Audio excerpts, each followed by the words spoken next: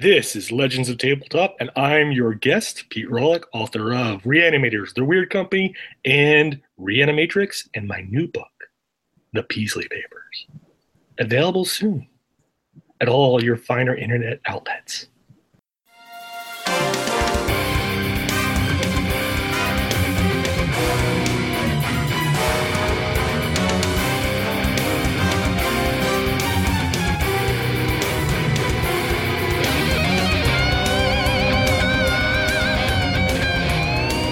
Hey everybody, this is John. And this is Vince. And you're listening to Legends of Tabletop. Creating legends one die at a time. Hello everybody. Yes, welcome and thank you for joining us today, Pete. I really appreciate you taking the time to come with us today. And what is it that you are lifting to your lips, this fine beverage this evening? Blue Moon! This episode of Pete's Madness brought to you by Blue Moon Belgian White. Opinions stated, therefore, are not necessarily those held by Blue Moon. Anyway, yes. Let's see how fast Pete can get drunk off of cheap beer. Cheap beer? You gotta learn how to make it. That's your expertise. I'm smoking meat these days. Oh. You're making beer, I'm smoking meat. Okay, so All right. Peasley Papers. Do tell. So, back when I was writing Reanimators, the book got hijacked by the next door neighbor, who was Nathaniel Peasley, and from Lovecraft's Shadow Out of Time. And he took over half the book, and to the point where it's like, my God, I have to kill this guy. Well, thankfully, there was a limit to when he was there, because his character gets changed dramatically in the original story. But I had written a bunch of stories about Nathaniel Peasley, and then I wrote a whole bunch of sort of espionage-y Cthulhu Mythos stories about his son Wingate, and then I wrote some very soft sci-fi pieces about Hannah, their sister. And then Robert Peasley is like all over. He's the main character in Reanimatrix, well, for half the book. So I wrote and then I have stories about one of their descendants, Pandora Peasley. So I have all these stories, and I was like, oh, and it's like putting them together and looking at them, and I realize it's like there's a story arc here that I'm telling, and I got 50% done. Let's write another 50,000 to 60,000 words. We'll put it together. And it's not really a novel. It's not really a collection of short stories. It's sort of like an epic.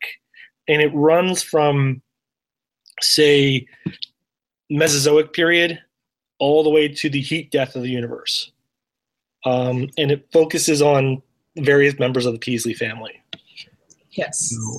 And Mike at the Lovecraft E-Zine is a big fan of not only Cthulhu Mythos fiction, but time travel fiction.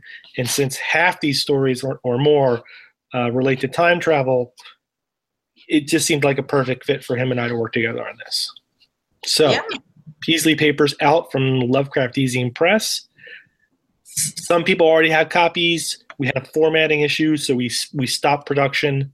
And we're going to start up again probably in a couple weeks. But we'll have copies for sale at Necronomica. Limited amount, but we'll have them.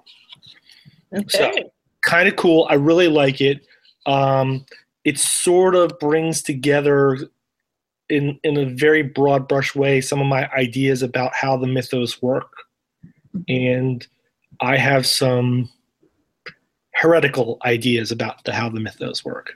So I'm not going to do any spoilers, but if you're a fan of the great race of Yith, this is going to be the book for you.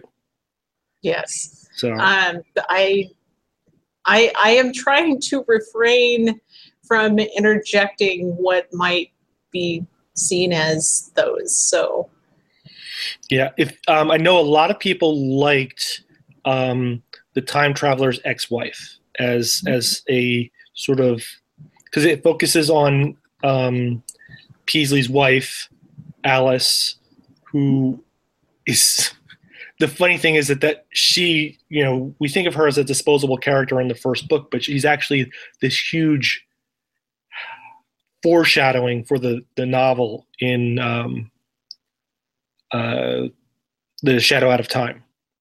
Her last name is this huge hint about what's going on. Yes. So there's that story, but then there's a prequel to that story, and then there's a sequel called Hannah and Her Mother Take a Very Long Lunch. Yes. And I kind of Hannah and Her Mother Take a Very Long Lunch is this sort of time traveling meets Seinfeld. Yeah. It's like, Yeah. because it's not really about anything, but it is, but it's not. Mm-hmm. And It definitely is. yeah, it is, but it's not. It's sort of like, so yeah, it's sort of like, it's the typical thing where you get together with your mother and you have lunch, and she wants you to have a salad, and you want to have a piece of cherry pie, and or vice versa, and she's giving you all this advice, and you're like, what the hell are you talking about? And it all takes on greater, deeper meaning when your mother is this time traveling, essentially female Doctor Who is telling you how you have to live your life from now on, because things have changed. So that's all I'm going to say about that. But it's kind of one of my favorite stories, because it's kind of simple and fun, but it has some deeper meaning too. So there. All right. Hannah and Her Mother Take a Very Long Lunch. Yes, and it is loaded with meaning. Yes. And cherry pie. So, yes. I like the cherry pie thing. And salad. Yes, and salad. And there's as if you know my work, I always drop hints to other stories and little connections. And there is a connection to Seinfeld, and there is a connection to the Night Owl murders from, oh God, what is his name? It just came right out of my head. Movie with Kim Basinger. It's anyway, it doesn't matter. It's a film noir and a really good book. It'll come to me in a second. It's not The Black Dahlia, but it's by the same author. Doesn't matter. Anyway, it's good stuff. So Okay.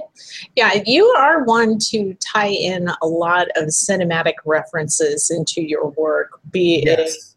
it 50s greats, the Man with the X-Ray Eyes, etc. Yeah, that was the Man with the X-Ray Eyes with what is it, Ray Milland, was just on the other night, and even though I've seen it like probably 1,000 times, I had to put it back on because I think it's one of the best Lovecraftian movies ever made. Ray Milland is dosing his eyes with and trying to see further and further, and he's seeing something in space, and it's slowly driving him mad. How much can you see? Yeah, and to the point where finally he just pulls out his own eyes to stop seeing. Yeah, really great stuff. Yes, and unfortunately, that also makes me think of one of my favorite sci-fi movies. Oh God, why am I drawing a blank right now? Event Horizon. But I'm going to interject for a brief moment, because I also like to see late into the night, and I love my coffee. Do you like coffee as well, Pete? I do, and I drink a lot of coffee. Yeah. Mostly since my son now works at Starbucks. So, yes, I drink my fair share. Okay. Well, what do you got? I have a Night Owl blend from Birds of a Feather Coffee Company. They roast their unique craft coffees in small batches, so it is always fresh. Have you ever had a non-fresh cup of coffee? I have, and it's just awful. Oh, man. But yes, Birds of a Feather has showcase blends. It's their signature blends, and they do showcase the amazing breadth and depth of flavor that coffee has to offer. And if you get someone that really knows how to roast a good batch of coffee, you can't beat it. Birds of a feather. birdscoffeecompany.com. So yes, head on down to birdscoffeecompany.com, enter Legends 10, and you will get a 10% discount on your coffee. So. You know, I didn't just start drinking coffee until I was 25. You didn't? Nope. And now, you know, I'm kind of addicted. Have to have my coffee every day. Yes. Yeah. It's a bad thing. It's a good thing, but it's a bad thing. But it's a good thing, too. Yeah. Kind of like loaded and not loaded. Yeah. So you had mentioned, you know, my love of movies. And so one of the things I'll talk about is, you know, Reanimatrix, which is, you know, apparently I thought this went unnoticed, but Booklist Online just named this one of the top 10 horror novels of the year. So there's that. Oh, that's awesome. Yeah. Congratulations. I'm kind of thrilled about it.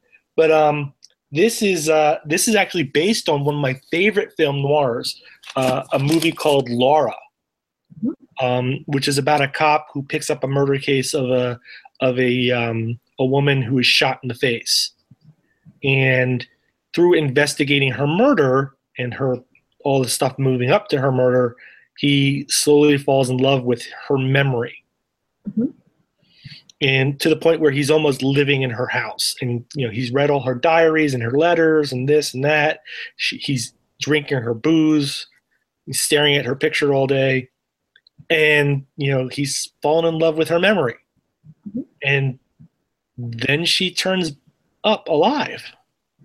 And, you know, to me, that just screams for a Reanimator storyline, you know, same kind of storyline, except it takes place in Arkham. And so when, you know, somebody dies, they're not quite that, well, they're just a little dead-ish. So I am trying my best to refrain from saying anything that might be spoiler. Yeah.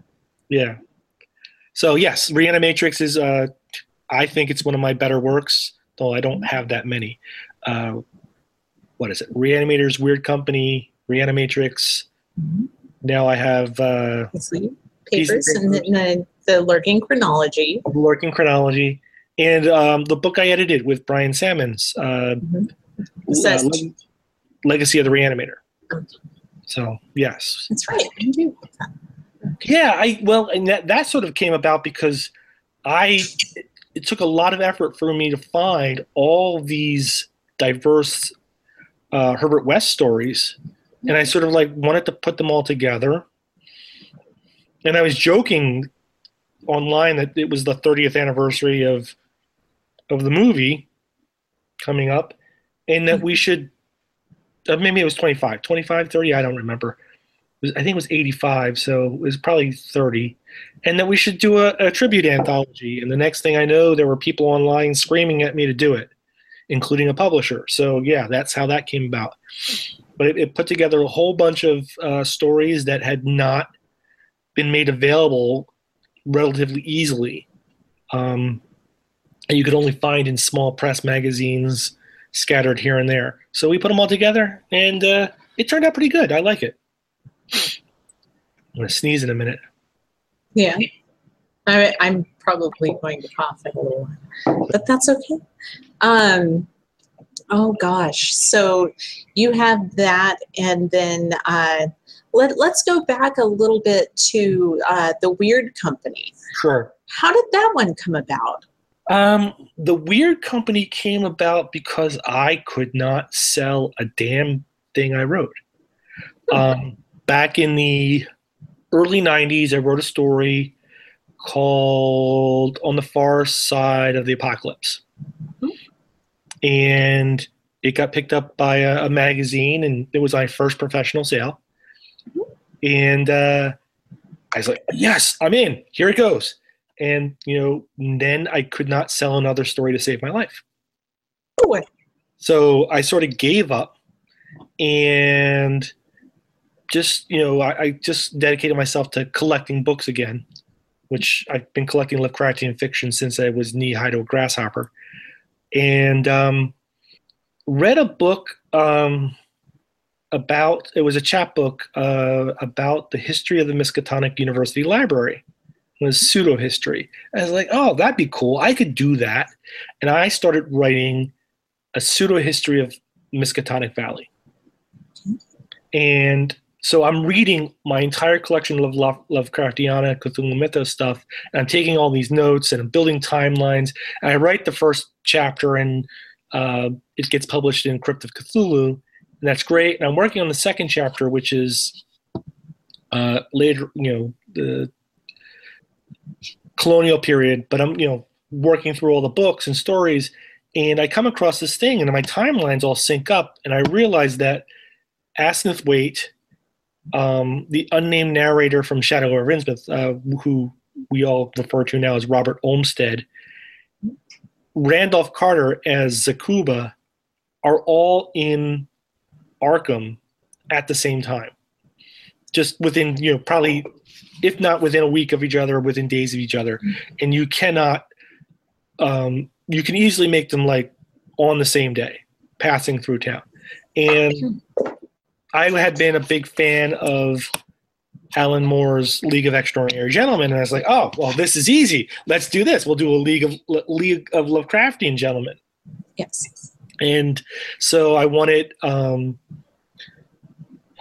Randolph Carter as the Swami, and then Asnith Waite and Robert Olmsted. And then I wanted to bring Herbert West in. But Herbert West, his timeline was not working. He's dead, or sort of dead, or let's just say deadish again. And I can't force him into the storyline. And then also wanted Frank Elwood from The Dreams in the Witch House. So I start writing this sort of immense crossover, and I've got like a dozen names for it, and I'm really leaning toward the League of Lovecraftian Gentlemen. And I even had this like sort of mock-up where it's like the League of Lovecraftian Gentlemen, and then in lipstick, Gentleman is crossed out because we have Asnith Waite, but sort of. Yes. But then as I wrote this story, I really wanted a reanimator in there. I needed a reanimator. I realized I had to create my own. So I took the whole Weird Company, I set it aside, and started developing the character that would become Hartwell, Dr. Stuart Hartwell. And my intent was just to write a couple stories and figure out what his background was. But as the time kept going, I just kept writing more and more stories about him, and they were all like linear. So it was like all of a sudden I have this 25-year history of Dr. Hartwell, and I kind of wanted to do that. It's like, so what would it be like to live in Arkham for the 25 years between between 1900 and 1925? And that was my intent. And the title was going to be like The Shadows over Arkham. And, we bounced it around a bunch, and finally Ross Lockhart came up with Reanimators, and that stuck. And now we're well into, so Reanimators got published, and now we have a background for Stuart Hartwell. And, that was made writing the Weird Company a lot easier. So the Weird Company is like the first book I conceived of, but then had to go backwards and fill in the backstory for Hartwell before I could actually write about him in the Weird Company. And he appears briefly in Reanimatrix too. So yeah, he does. But maybe see, and this just goes with I am refraining from speaking too much because I don't want to spoil anything. Yeah, somebody actually asked me, where do I start with your books? And I had to hand them the Legacy of the Reanimator collection. Mm-hmm. That would probably be the best place. Yeah. Even though I don't have a story in there, it sort of lays the most of the groundwork for what's going to come later. You have to really understand Reanimator history. before you move into my books. So, but yeah, Reanimators, my first novel. It's a fix-up. I had published a whole bunch of short stories about Herbert West and Hartwell that finally appeared in that book. Weird Company was a little like that as well, not so much. And then Reanimatrix, only a couple of stories appeared previously. And then in, Peasley Papers, like half the stories have appeared. And the new book, the sequel to Reanimatrix, will be entirely new. Nothing will appear previously. So, yes. Tell me more about this. No. No? No. Well, so obviously if there's a sequel to Reanimatrix, the characters live, right? So basically at the end of Reanimatrix, Peasley and Halsey and somebody else have set up a detective agency in Arkham, and they're working, basically the Arkham crime scene. And if you can imagine what goes on in Arkham, they have some interesting cases. They're also in charge of new security for the library at Miskatonic. Following the events of the Dunwich Horror, they need to institute better security at Miskatonic, and so they have the contract for that, which is a whole other subplot. But I mean, anyone that has played Chaosium's, I think it's a Chaosium licensed product. What is it? The Custodians of Miskatonic. Right. So, I mean, there are storylines abound in that. Yeah, and I'll give you one little thing. So, Derelith has a story called, God, I can't even remember what it's called anymore. Yeah. Anyway, it's about a little boy at a schoolhouse whose mother is possessed by an Lovecraftian entity. And his name happens to be Potter. So there's a cute little joke about, how they've had to deal with that darn Potter boy. At Miskatonic University, and it's a little joke, and it's probably not as funny as I think it is, but it works for the storyline. Okay, as long as it works. Man, now I just have all kinds of questions for the Reanimatrix sequel. So yes, they have their detectives office, and so they have the contract to protect the MU library. Yes. Can you give us any more? Can I give you any more on that? Well, okay, so that's actually not the huge part of the deal. So Frank Elwood from Dreams in the Witch House, who survives, and he will go on to be in the Weird Company, is still at Miskatonic University. He's wrapping up his degree. He comes to the detective agency and says, I have a problem. These 3 people from my class are all dead. And they do a little bit more investigating, and they find out that more than 3. Half the class has been killed. Okay. And being a mathematician, Elwood knows that this is not something that could just happen.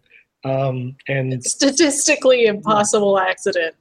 So so this section, I was playing around with it. I don't know where we'll end up with yet. I know where we're going, but this section was called a probability of murder. And the basic idea is that somebody's killing off Frank Elwood's, classmates, and he doesn't want to go. He doesn't want to be killed. So they have to figure out who, what, where, and why. Yes.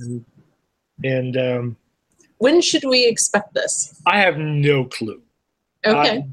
I am about 30 to 40,000 words in, and it might run to 100,000 to 150,000 words.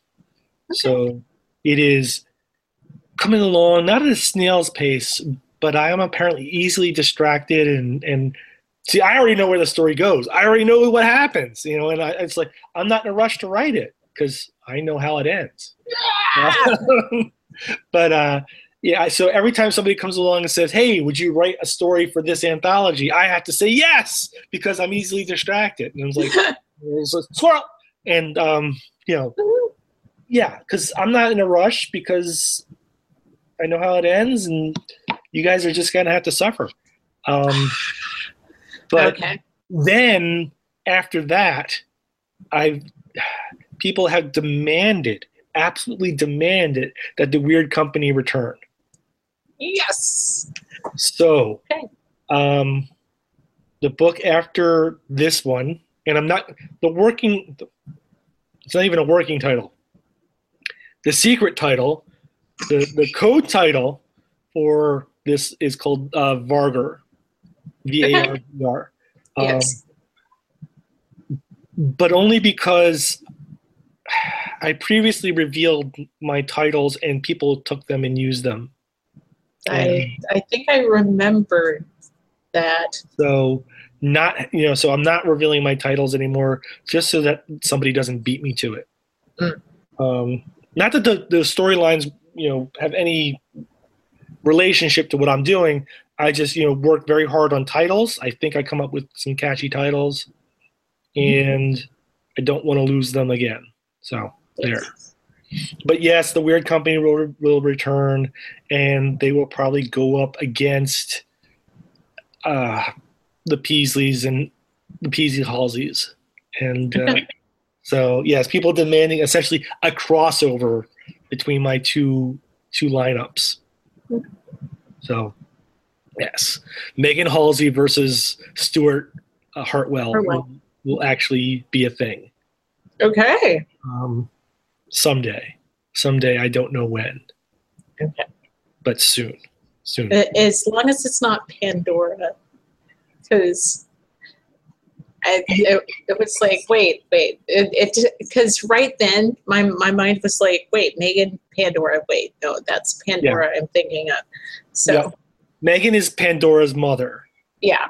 And actually her name is not Pandora. Pandora is her nickname. Yes. Her name is actually Endora Peaslee, but everybody just calls her Pandora because she's a troublemaker.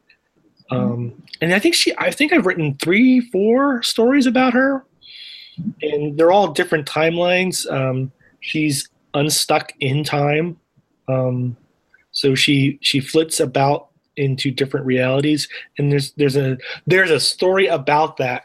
And I can't talk about it. Oh yeah, well it's what is it? It's Pandora Peaslee, the prognosis of Pandora Peaslee. Mm-hmm. And yes, when somebody actually tries to cure her of her issues. Yes. And someone does yes a thing and yes. that I'm not going to say. But going back to what you were talking about earlier, how you had gotten stuck. Like yes. You were able to sell one piece and then you're like, yay! And you wrote all this other stuff and nothing sold and nothing sold and nothing sold, and then you just kind of went on a break. I might say that as far as writing is concerned, that's about where I am. And I'm taking a breather and doing some other things for the moment. Right. And sometimes if you're not happy and you're not producing what you want to produce, and people aren't liking what you're doing, maybe you need to look at, consider doing something else. On the other hand, I will say that everything that I wrote in that period where I could not sell it has now sold. Wow. So I had people, if you look at my my resume, my bibliography, you'll see all these stories. Mm-hmm. I think one year I had 17 stories come out. Wow. but it's all trunk. It's all stuff that I had written over the course of 5 years and could not sell. Mhm. And then quickly, once stories, I got some notice, it was relatively easy to mine those stories for whatever anthology or project that was coming up that I could slip them into. Yeah, they took a little bit of rewrite, and there's some things that I look at now and going, oh God, this is a good idea, but yeah, it didn't do it so well. On the other hand, I say that, and there's a story that came out in Autumn Cthulhu, which I like, but I wrote it for my son and his class when he was in middle school. Yeah. But then I rewrote it for Mike Davis's Autumn Cthulhu. Mm-hmm. So I don't think very highly of that story. I like it, but it's not a masterpiece. But on the other hand, I just got asked if they could use it to teach college course. So I think maybe I'm my own worst critic sometimes. Mm-hmm. Particularly, and sometimes you look back and you look at something and say, I could have done a better job. Yes. But other times people will look at that and say, you did a fine job. You have more skills now. And this is what our friend Joe Pulver talks about, the toolbox. As you become as you grow as a writer, you gain more tools. I have more tools now, and I could have done things differently back then. But apparently I did things enough to make some people happy. So, yes. Absolutely. Well, what I am going to do is do you have much to add on what you've got coming through the pipeline? I can give you some hints. Yay! All right, so I was editing this. I got asked to edit an anthology called The Chromatic Court, yes, which plays off this idea that I had where you could expand the mythology of the King in Yellow to other Lovecraftian entities. Mm-hmm. It's sort of the reverse of what Joe Pulver does. Joe Pulver, when you write about the King in Yellow, he does not want to see anything else. No Hastur, no Cthulhu, nothing. Just strictly King in Yellow mythology. Mm-hmm. What I did in one of the stories starring Robert Peasley, The Sepia Prince, is I expanded the mythology to include other members of Lovecraft's pantheon. I did it just to start my novel, but other people liked it, and they said, well, why don't you do a whole anthology based on this? So we put out a call, and we got a huge number of submissions. I was reading for like 4 or 5 days straight, gibbering like this, and we came up with like 20 to 30 stories that we just absolutely loved. And it's just, but it's too big for the anthology. Oh. So we're working with the publisher. We're going to see what we can do. We might do it in 2 volumes. We might do, another themed anthology, something like that. But yes, so there's that. And we got some really great stories. I can't tell you who's in it because I've submitted my variations on various table of contents. And I hope that they take the people I want, but we don't know. So there's one thing. About 2 weeks ago, I was asked if I wanted to write a Dorian Gray story. Add to it? Well, there's apparently an anthology of Dorian Gray stories in the works. Oh. And somebody just popped out of nowhere and said, do you want to write a Dorian Gray story? And I'm like, yes, I'll write you a Dorian Gray story. All right. Well, the funny thing is that I just, once again, this is sort of this thing that happens. I just had watched The Picture of Dorian Gray on AMC or Turner Classic Movies, one of the two, probably Turner Classic Movies, like a week earlier. So the story was in my head, and then this request came in, and I'm like, well, let me go back and look at it. Let me think about it. I don't know.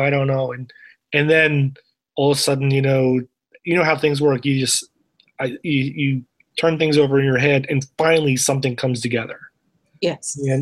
And so yes, once I had the idea, I banged it out in like 4 or 5 days.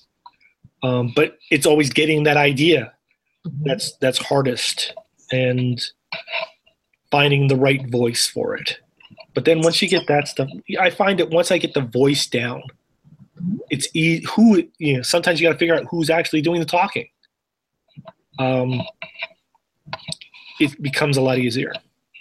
So yes, so those are in the works. I don't know. I've got a whole bunch of other stories out sitting there in boxes, trying to figure out who wants what. But things are happy. Working on the new novel, working on the new anthology, a couple stories here and there. So if you've already been asked these before, I will try to come up with some new ones. Nope. I just improvisationally. So of games, do you prefer video games or tabletop games, and why? Yes. And I do believe that somebody from tabletop asked me this before. Mm-hmm. And I'll probably, if we go back in time and we look at that, we probably get another answer. But I like Mario Kart. Okay. I like Mario Kart. The Super NES version or which version? I got the Wii version. I think it's Mario Kart 8, maybe something like that. Okay. Or any particular map that's your favorite? I hate Rainbow Road. Yes. Yeah, but Bowser's Castle. Okay. Gotta love Bowser's Castle. But that is a thing that I do with myself and my kids. Because really, it's a great leveling field. There's nothing you can be really, really good, or you can be an adult or a kid. I watched my girls play. They're 7 and 8, and they were taking on 17 and 18-year-old kids and whipping their butts. Yes. These kids came into my house and thought that they were gonna. No. Yeah, my 7-year-old beat them. But then tabletop. I have a nice spot in my heart for Risk. I've been playing Risk with there's nothing in the world like beating your 7-year-old at Risk. No, the funny thing is that I'm playing with my girls because it's a good game. It's not like Monopoly where it takes up. You start Monopoly, you could be there for 3 days. So you start Risk, and it's only a couple hours long. But the girls have figured out that if they just team up against me, they can beat me. But that only lasts for about 2 rounds, and then they're like at each other's throats. And, I keep telling them not to let me get Australia, and they just don't get it. Okay. So there's that. But then we played Call of Cthulhu and whatnot, whole bunch of different games on with our friends. And those are really fun. But those are huge time commitments. Yes, they are. They are. And Friday night for me is a huge writing night. And to kill a writing night with hopefully, yeah. So sort of like in the middle. I can understand that. I want to play. I want to relax. I want to have fun with friends. Everybody else wants me to write the novel. Yeah. Which what do you want to do? So there has to be a give and take there. Yes. And sometimes it's hard to not write. Sometimes you feel like, oh my God, I finally figured. I do this thing where it's like I'll be sitting at work or someplace, and all of a sudden the solution to something will come to me. And I was like, got to get it down now, and I got to work on this tonight. And if you've made a commitment to Call of Cthulhu on that night, it's hard to break either commitment. Yes. So, yes, I love Call of Cthulhu. I love playing role-playing games. They are a time suck. And I agree. I since we have disbanded Fridays, I have gotten so much more done. right. Oh my goodness. In regards to just even learning more about home brewing. I went to a local event and talked with someone that worked at a local radio station, and they were walking around somebody else's store asking me about the equipment and the process, and I'm just able to rattle off all. I even impressed myself. It's like, wow, when did I learn all of this? So. Yeah, I got a smoker for Father's Day. Yeah. And now I'm smoking a whole bunch of meat. Mm-hmm. And with the goal of doing a smoked turkey on Thanksgiving. Mm-hmm. Well, you just don't, fire up the smoker on Thanksgiving and say, I'm going to do a turkey. You got to know what you're doing. And this is way off our topic. But, if you're going to learn a skill.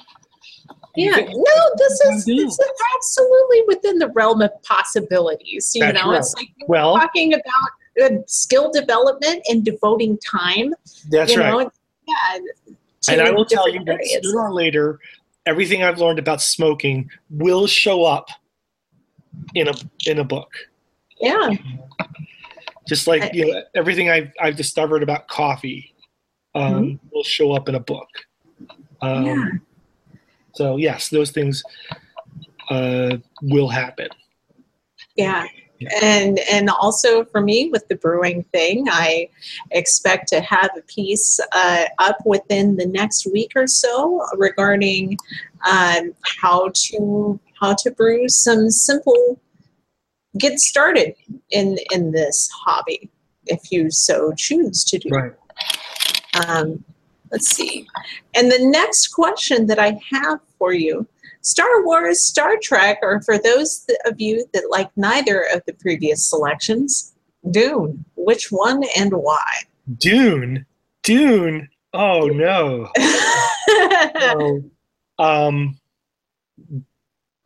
DS9 over the rest of Star Trek and Star Wars.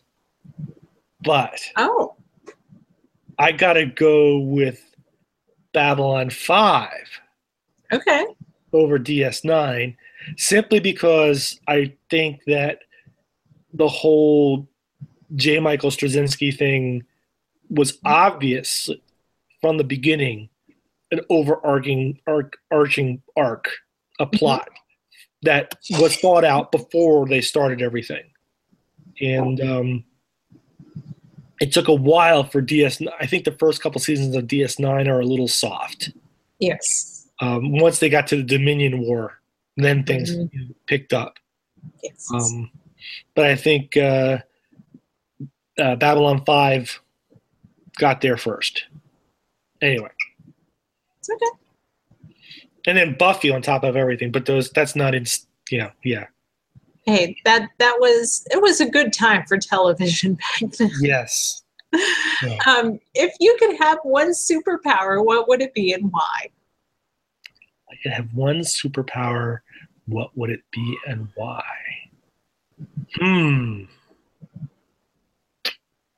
Maybe this time around I think I'm gonna go with invisibility. Just because there's so much things I could get done. Just, there's some neighbors I could take care of. There's a couple of bank vaults. You want me to be a superhero? No. If you have it, the first things I'm going to do are going to take care of my personal problems. And then maybe we'll start helping out the rest of the world. But Marvel or DC? Marvel or DC? Mm-hmm. Dark Horse. Or, if I were really going to show my age, Comico. But so I grew up on Marvel. I was always a Make Mine Marvel kid. Didn't like the DC universe at all. was a big X-Men fan growing up. And then when I got into college, I got to go to my first comic book store. Ooh. Yeah, big difference. This has been like 85, and went to a real comic book store and saw what was really available. And that really, then I picked up, the first comic books I ever bought that were from a comic book store as opposed to 7-Eleven or the flea market, were V for Vendetta, Watchmen, Grendel, and The Crow. Oh man! So there's some huge independent masterpieces there. Yes. And it was a good year for comic books. Yeah. And then I never really went back and read X-Men, and I never really got into Justice League.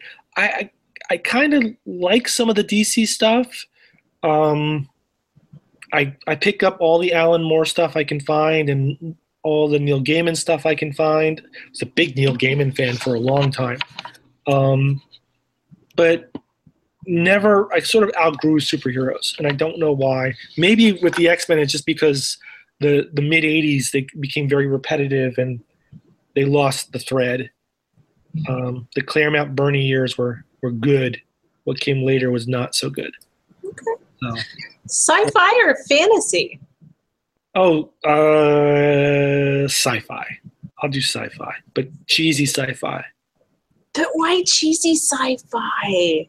I honestly, so I do what I call a moviecation, a movie education. I know Yes. I'm stealing from Pitch Perfect, but you have to watch a lot of crap Mm-hmm. to recognize when a movie is good. Yeah. I watch a lot of bad movies, and then I watch some really good movies that people think are bad or that Dr. Phibes is a good movie. Dr. Phibes is a fabulous movie. Yes. It was a box office smash when Really? it came out. Yeah. No, I'm just kidding.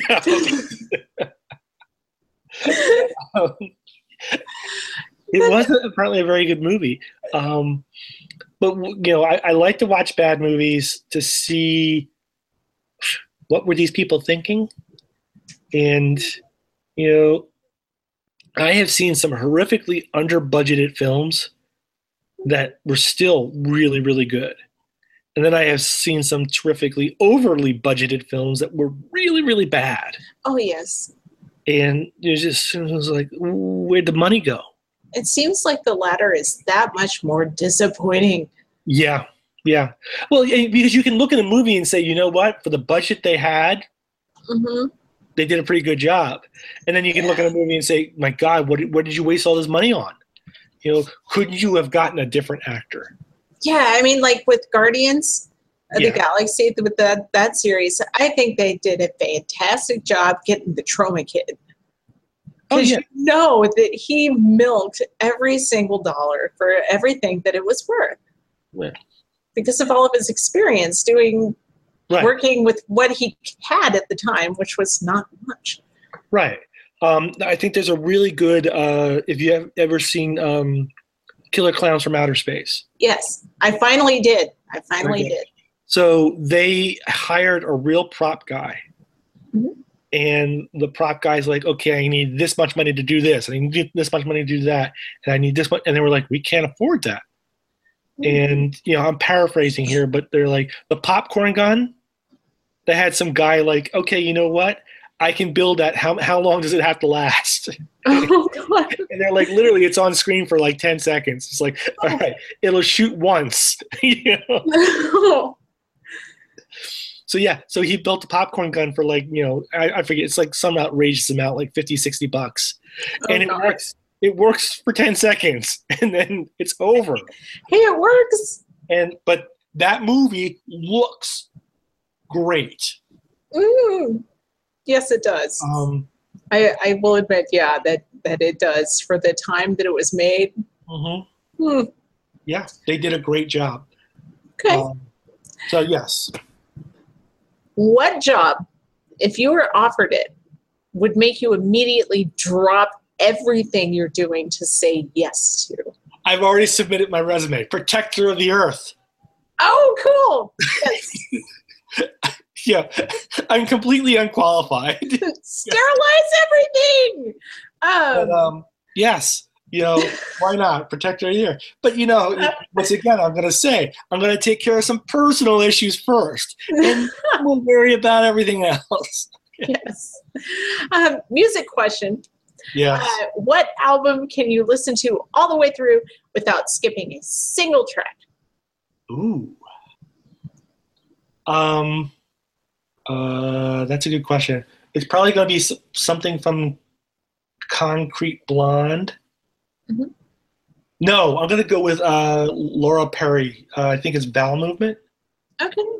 I really like that album. I think that's what it's called. I could be wrong. Okay. She was the lead singer for Four Non-Blondes. Okay. Yes. Depeche Mode, Violator. True classic. Yeah. Concrete Blondes. Group Therapy. Oh, I'm gonna. Frankie Goes to Hollywood. Welcome to the Pleasure Dome.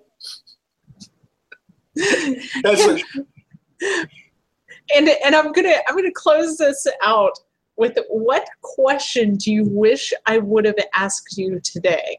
What question did you? Where do you get your ideas? Oh, is that your next question? Yes, sure. I wander down the back alleys of other writers' works and I steal from them. Okay. And, if somebody's not using a character or a plot point, if they put it in there and they just dropped it, I will steal it, massage it, repackage it, and sell it back to you. Okay. All right. So there you go. All right. Well, thank you so much for joining us this evening. Is there anything else that you would like to touch upon before I draw our evening to a close? I'm Pete Rollick, and you're not. Okay. All right. So, no, I have nothing. Okay. Well, thank you for tuning in, guys, and you all have a wonderful evening. Goodbye. This podcast is a proud member of the Legends of Tabletop Broadcast Network. For more gaming-related content, please visit www.legendsoftabletop.com.